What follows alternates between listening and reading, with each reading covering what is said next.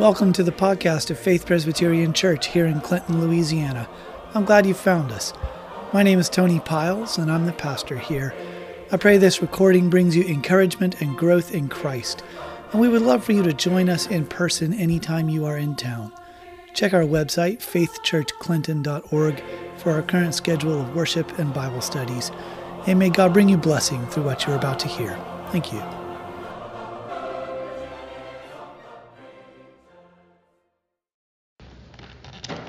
This morning, the sermon passage is Nehemiah chapter 8.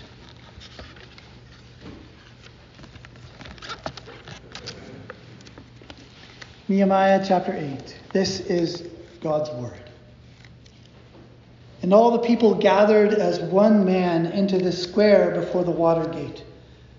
And they told Ezra the scribe to bring the book of the law of Moses that the Lord had commanded Israel. So Ezra the priest brought the law before the assembly, both men and women and all who could understand what they heard, on the first day of the 7th month. And he read from it facing the square before the water gate from early morning until midday, in the presence of the men and the women and those who could understand. And the ears of all the people were attentive to the book of the law. And Ezra the scribe stood on a wooden platform that they had made for the purpose. And beside him stood Mattathiah, Shema, Ananiah, Uriah, Hilkiah, and Maaseiah on his right hand, and Pedaiah, Mishael, Malchijah, Hashum, Hashbaddanah, Zechariah, and Meshullam on his left hand. And Ezra opened the book in the sight of all the people, for he was above all the people, and as he opened it, all the people stood. And Ezra blessed the Lord, the great God, and all the people answered, Amen, Amen, lifting up their hands. And they bowed their heads and worshipped the Lord with their faces to the ground. Also Jeshua, Bani, Sherebiah, Jamin, Akub, Shabbathai, Hodiah, Maaseiah, Kelita, Azariah, Jozabad, Hanan, Peliah, the Levites, helped the people to understand the law, while the people remained in their places. They read from the book, from the law of God clearly, and they gave the sense, so that the people understood the reading. And Nehemiah, who was the governor, and Ezra the priest and scribe, and the Levites who taught the people, said to all the people, This day is holy to the Lord your God. Do not mourn or weep. For all the people wept as they heard the words of the law. Then he said to them, Go your way, eat the fat and drink sweet wine, and send portions to anyone who has nothing ready. For this day is holy to our Lord. And do not be grieved, for the joy of the Lord is your strength. So the Levites calmed all the people, saying, Be quiet, for this day is holy. Do not be grieved. And all the people went their way to eat and drink and to send portions and to make great rejoicing, because they had understood the words that were declared to them. On the second day, the heads of fathers' houses of all the people, with the priests and the Levites, came together to Ezra the scribe in order to study the words of the law. And they found it written in the law that the Lord had commanded by Moses that the people of Israel should dwell in booths during the feast of the 7th month, and that they should proclaim it and publish it in all their towns and in Jerusalem. Go out to the hills and bring branches of olive, wild olive, myrtle, palm, and other leafy trees to make booths as it is written. So the people went out and brought them and made booths for themselves, each on his roof, and in their courts and in the courts of the house of God, and in the square at the water gate, and in the square at the gate of Ephraim. And all the assembly of those who had returned from the captivity made booths and lived in the booths. For from the days of Jeshua the son of Nun to that day, the people of Israel had not done so. And there was very great rejoicing. And day by day, from the first day to the last day, he read from the book of the law of God. They kept the feast 7 days, and on the 8th day there was a solemn assembly, according to the rule. This is the word of the Lord. Thanks be to God. The grass withers and the flower fades, but the word of our God stands forever. Please be seated.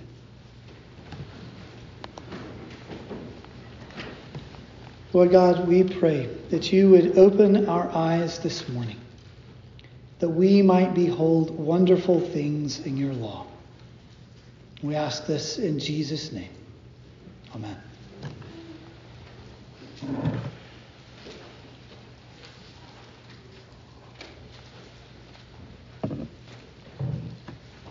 What would it look like in our community if we gave ourselves over to the reading of God's word? If it truly captivated and held our attention, what power would that have among us? Because we see in this chapter a community who has already heard from and studied and sought God's word, who has had teachers come among them and proclaim it to them, who've had prophets labor among them long, declaring God's word to them. And yet in this chapter, they focus themselves on God's word in a way they had not done so previously. They give themselves over to, they delight in God's word. And we see four characteristics pop up among them as they do so. Part of it is responses to it. Part of it is things God had worked in them that bring them to this point. But four characteristics of this community focused upon God's law. We see pursuit, comfort, obedience, and rejoicing. So let's consider those things from this chapter. The first thing that we are struck by in Nehemiah 8 is that the Lord's people eagerly pursue his word. Because from the moment we enter this chapter, we see the people themselves gathering. They gather as one man. And what do? They call Nehemiah to account for how long the wall is taking to build. Do they assemble because they're frightened by the nations gathering around them? Do they come together because it's market day and they've heard there's a really good catch of fish going to be there? Now they gather and they tell Ezra to bring the book. Ezra, who is a scribe and a priest who has devoted his life to studying, to know God's word, to do it, and to teach. They want this man to bring God's word to them. And so they tell him, come and bring the book of the law of Moses that the Lord had commanded Israel. Bring it to us. And so he brought it. But who's there? Who's there among this people that gathered as one man? That sounds like it's just the guys, right? It's a group of interested men who were curious about God's word, and so they called upon Ezra to come and teach them. But that's not what it says. Who did Ezra bring it to? Who gathered in that square? Verse 2 tells us, men and women and all who could understand what they heard.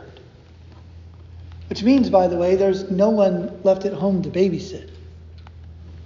So probably the nursing infants are also there, unless they left them at home by themselves.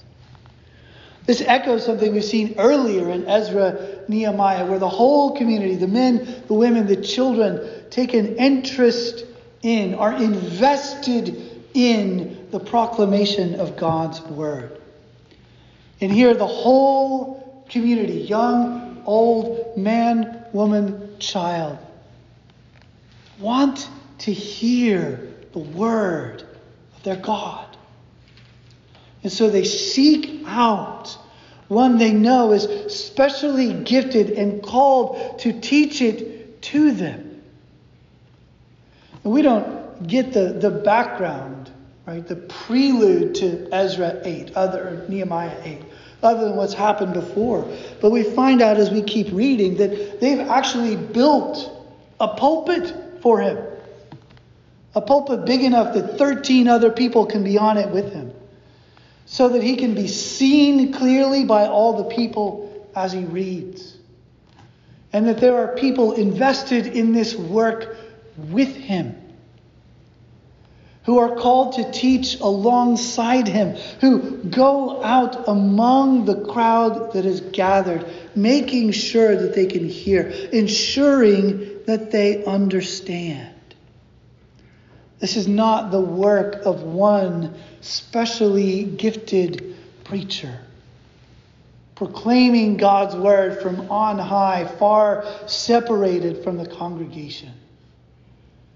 But as he proclaims it, as they read chapter by chapter or paragraph by paragraph, those who have joined with him in the labor are among the people, helping to make sure that they understand. It says in verse 8, they read from the book of the law of God clearly. That may very well mean section by section. And they gave the sense so that the people understood the reading. See, it's not for them a rabbit's foot. It's not, right, if I stick a verse in my car that will protect me from a wreck. Right? It's not if I have a memory verse memorized, then God will favor me this week.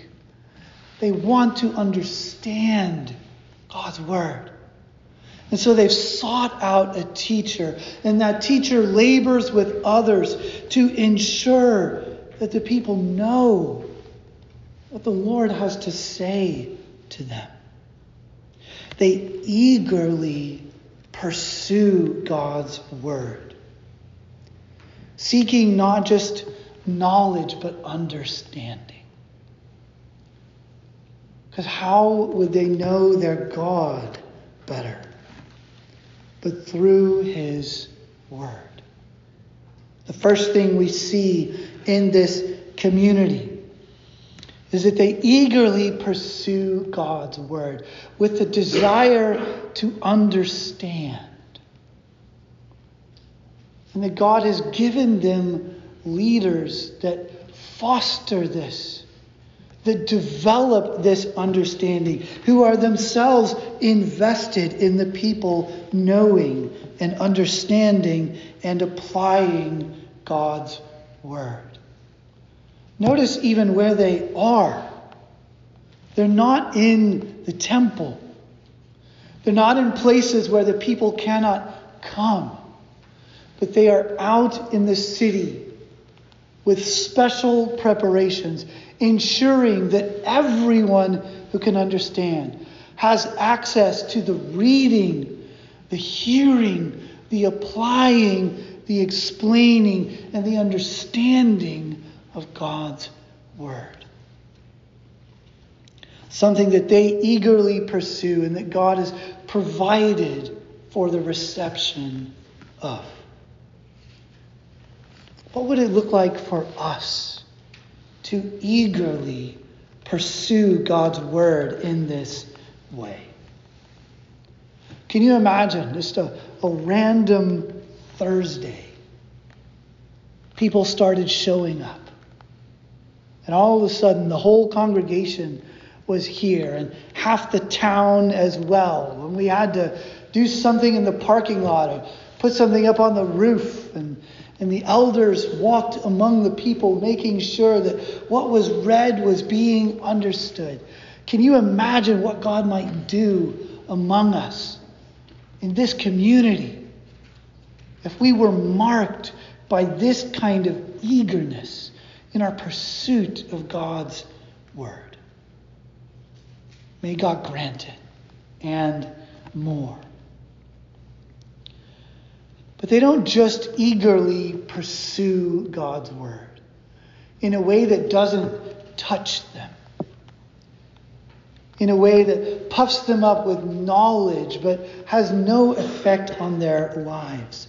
They also take comfort in God's word. But this happens in two stages. We see this in the transition from their understanding to their weeping. Verses 9 through 12. Ezra's up there and he is reading God's word to them. Levites and elders are among them, ensuring that they have the sense and the understanding. And all of a sudden, they have to be told, stop your weeping. Don't weep. This is a day holy to the Lord. This is a day of good news. Why do you weep? Well, why do they weep? Because they're confronted by God's word.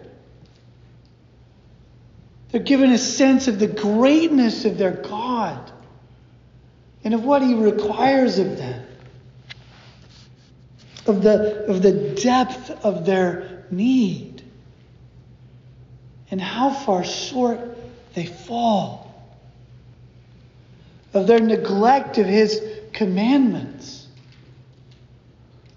of their lack of understanding, of their sense of loss as they wonder, what could it have been like if we had shown this eager pursuit of God's word earlier? What of what we have suffered because of our fathers who forsook the Lord so that we were carried away into exile? Confronted by God's word, they weep, but from God's word, they draw comfort. As you see those who are proclaiming God's word to them, who are teaching them, who are ensuring that they understand, say, do not weep, for this day is holy to the Lord your God.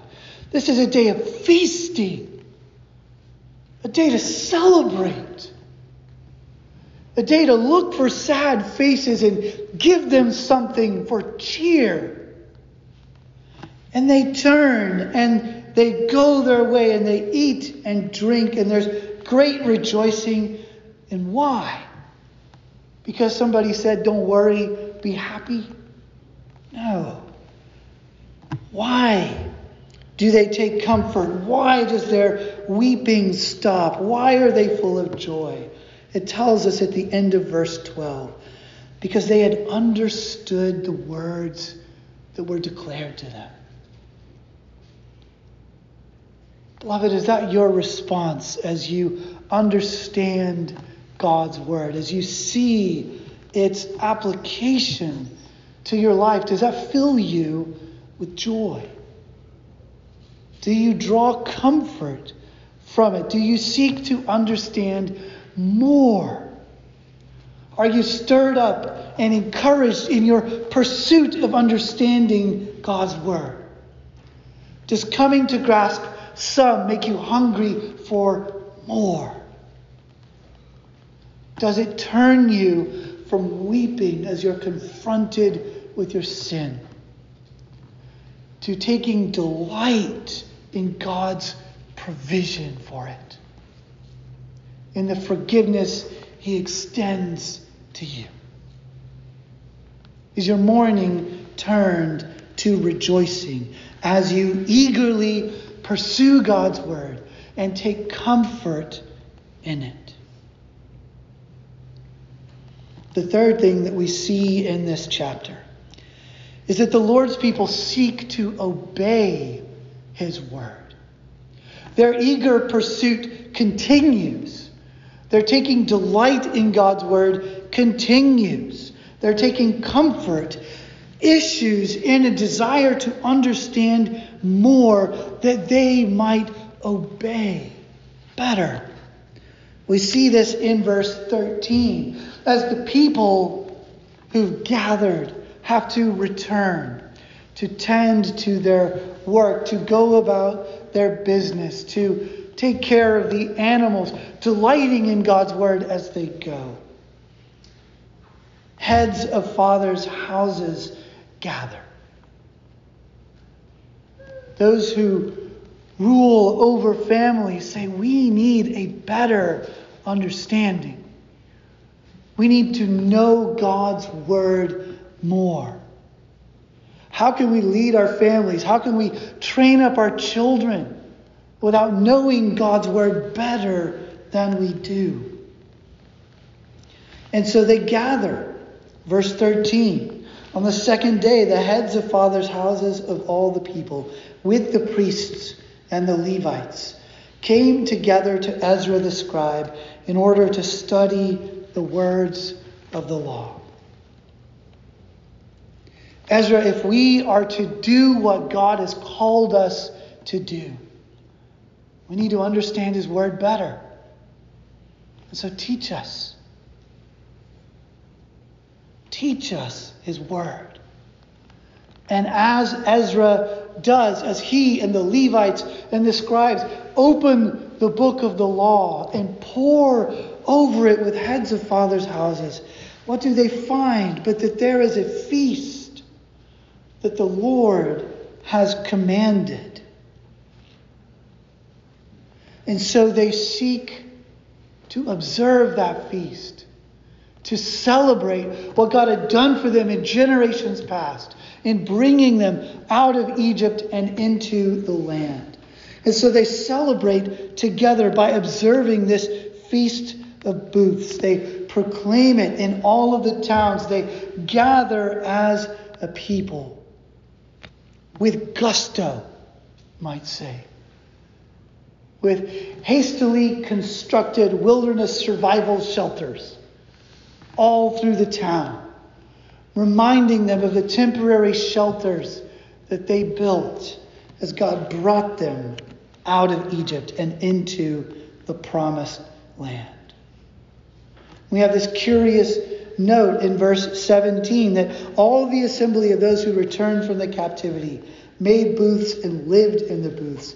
For from the days of Jeshua, that's Joshua the son of Nun, to that day, the people of Israel had not done so. There was very great rejoicing. That's a head scratcher. Because there are some times that they had done so. Chronicles mentions a few. They've celebrated this feast before. It hasn't been forgotten in the whole time period from Joshua to now. So what do Ezra and Nehemiah mean? What do they want us to understand by this? Is it the scale of their observance? Is it the scale of participation that people from all over the nation and not just in Jerusalem have gathered? Is it their rejoicing that goes along with it? We don't know, because he doesn't develop that further. But there's something about the way they observe this feast in the midst of their rejoicing, in the midst of the comfort they take, their delight in God's word, their eagerness to understand it more, that marks this out as a celebration, the like of which has not been seen since God instituted it in Israel. Beloved, does our delight in God's word issue in this kind of zeal to obey God's commands? The people could look at us and say, I've never seen a service like that, where the people were so struck by the authority of their God, by the proclamation of his word, by the assurance of forgiveness. I just never seen something like that. Lives changed as we study God's word and seek to know his commands and seek to walk in them in ways unknown among our fathers and grandfathers. Do we eagerly pursue the Lord's word? Do we take comfort in it? Do we seek to put it into practice. But there's a fourth thing we see that runs through this entire chapter from beginning to end. I can't point to verses 18 and 19 and 20 and say we see it here, because we see it everywhere. And that's that the Lord's people rejoice in his word. They long to hear from it. They rejoice when it's proclaimed. They lift up their hands. They leave with rejoicing because they've understood. They obey as they observe the feast with rejoicing. There's not a corner of this chapter without rejoicing. For even as they weep, it's turned to feasting and joy. So I ask, is our response to God's word characterized by rejoicing? Do we seek it eagerly with a desire to understand? Do we take comfort in what God proclaims to us there? Do we seek to obey it? And as we do all of these things in our pursuit of God's word, does that issue in joy? Beloved, if it doesn't, we have missed something.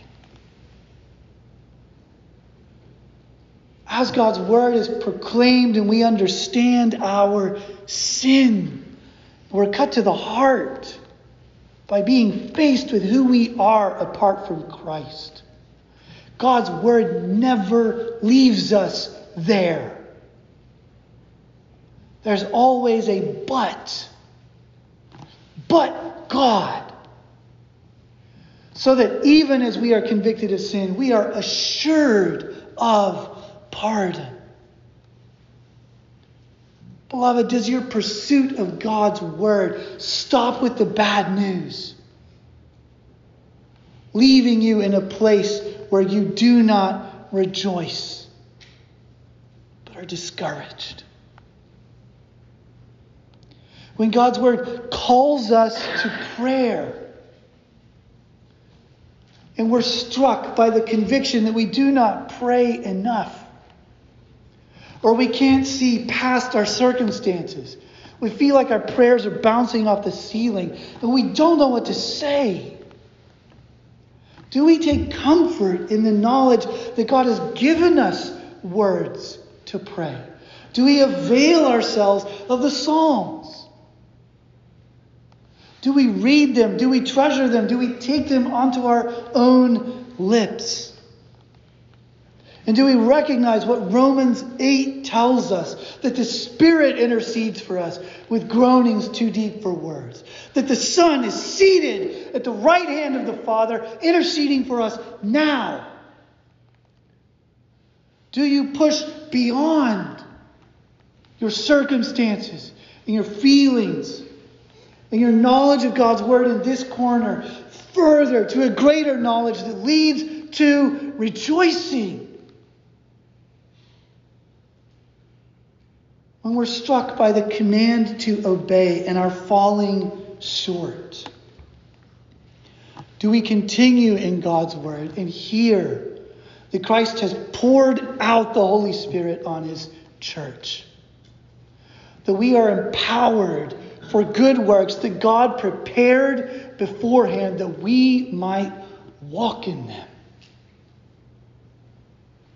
Beloved, is our response to God's word characterized not just by an eager pursuit, not just by taking comfort in this or that moment, not just by a desire to obey,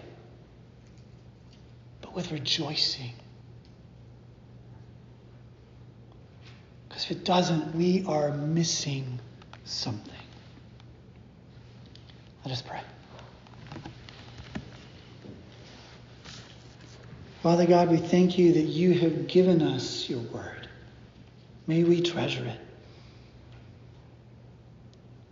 May we seek to learn more and more of it. May you grant by your Holy Spirit that we would understand, that our minds and our hearts would be illumined to see Jesus, to take hold of him, to grasp the good news of the gospel. May our interest in Scripture not be characterized by its ability to hold our attention as an object of our curiosity, but as the very words of life that come to us by your hand. May we receive them eagerly. May we seek to understand. May we draw comfort from them. May they guide us as we seek to walk in obedience. And Lord, may all of this be shot through with joy as we reflect on who you are and what you have done for us. We ask these things in Jesus' precious name. Amen.